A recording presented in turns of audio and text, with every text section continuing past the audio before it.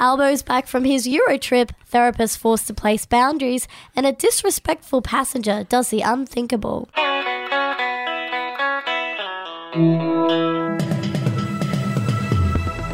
Hello, and welcome to your Daily Batuta. My name is Clancy Overall, and of course I'm joined today by Effie Bateman, who has lost her voice at a nightclub over the weekend. Too many vapes on the weekend. Too many vapes on the weekend, we reckon.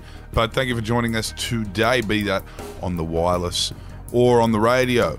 We'll get started now, and Albo has debated with himself today whether it's too soon to drop his London Wanderlust photo dump on Instagram. Yes, Prime Minister Anthony Albanese is reportedly at a crossroads today as he works tirelessly to brainstorm a caption for a soon-to-be-dropped Instagram post.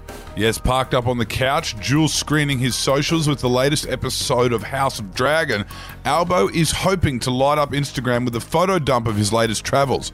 Dropping a question into a WhatsApp chat with his social media advisors, Albo is believed to be soliciting potential captions for a post that he plans to upload at 8 p.m. tonight, the prime time for influencers who are thirstier than a Winton Goanna for a few likes. Hoping to lift the mood after a rather morbid funeral vacation, Albo told our reporter he's managed to slip in a few playful shots of his time wandering London, including a dining experience at the very aesthetic Sketch restaurant.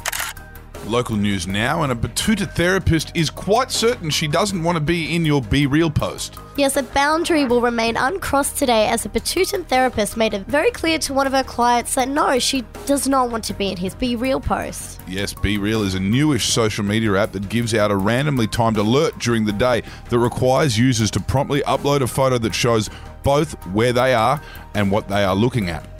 According to the app creators, Be Real is here to be a social media app grounded in reality and escape from the other social media platforms that have also started as a grounded alternative to other social media platforms. Recent studies have shown that the more social media apps a person participates in, the more likely they are to suffer from anxiety and depression, which has put many therapists in the awkward position of refusing to be in their client's Be Real post. That's calling me out right there. Yes, French Quarter therapist Dr. Tia Crisanti was forced to say no thanks. There's already a photo of me on my website. That's quite enough of me on the internet. Thank you. And lastly, this is some travel news here. An absolute sicko seated a row in front has just smashed out a full season of Big Bang Theory on a long-haul flight. As Australians return to a world where international travel is once again on the cards, travellers are becoming reacquainted with the bizarre experiences that come with spending 14 hours in the direct company of 100 complete strangers. Yes, as everyone remembers just how unpleasant microwave food is and just how addicted we all are to the non-stop connectivity of social media, the most testing element of a long-haul flight is definitely the everyday people that one must graze elbows with. Such as the rather interesting bloke seated directly in front who has decided that this is the time for him to binge watch arguably the most low-rung sitcom in the history of television. While 2 episodes of The Big Bang Theory might be acceptable for someone who is unfamiliar with the program and just wanted to give it a try, it is definitely not okay to watch 8 of them.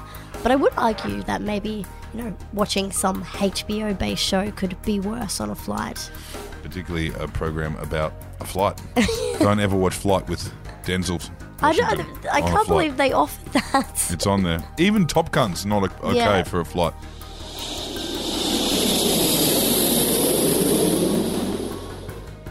And quote of the week now, Queensland Rugby League legend Gordon Tallis has defended the Penrith Panthers fan base after Rabbitohs fullback Latrell Mitchell copped a barrage of boos during Saturday's preliminary final at Accor Stadium. Although several footy pundits have condemned the abuse, Gordon Tallis believes rugby league fans have the right to boo and heckle the opposition before and during a match.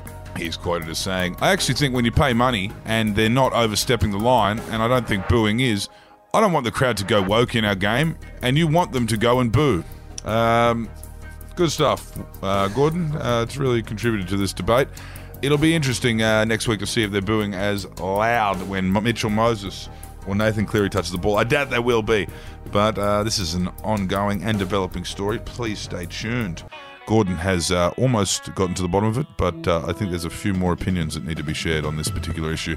Thank you for tuning in to your Daily Batuta. See you later.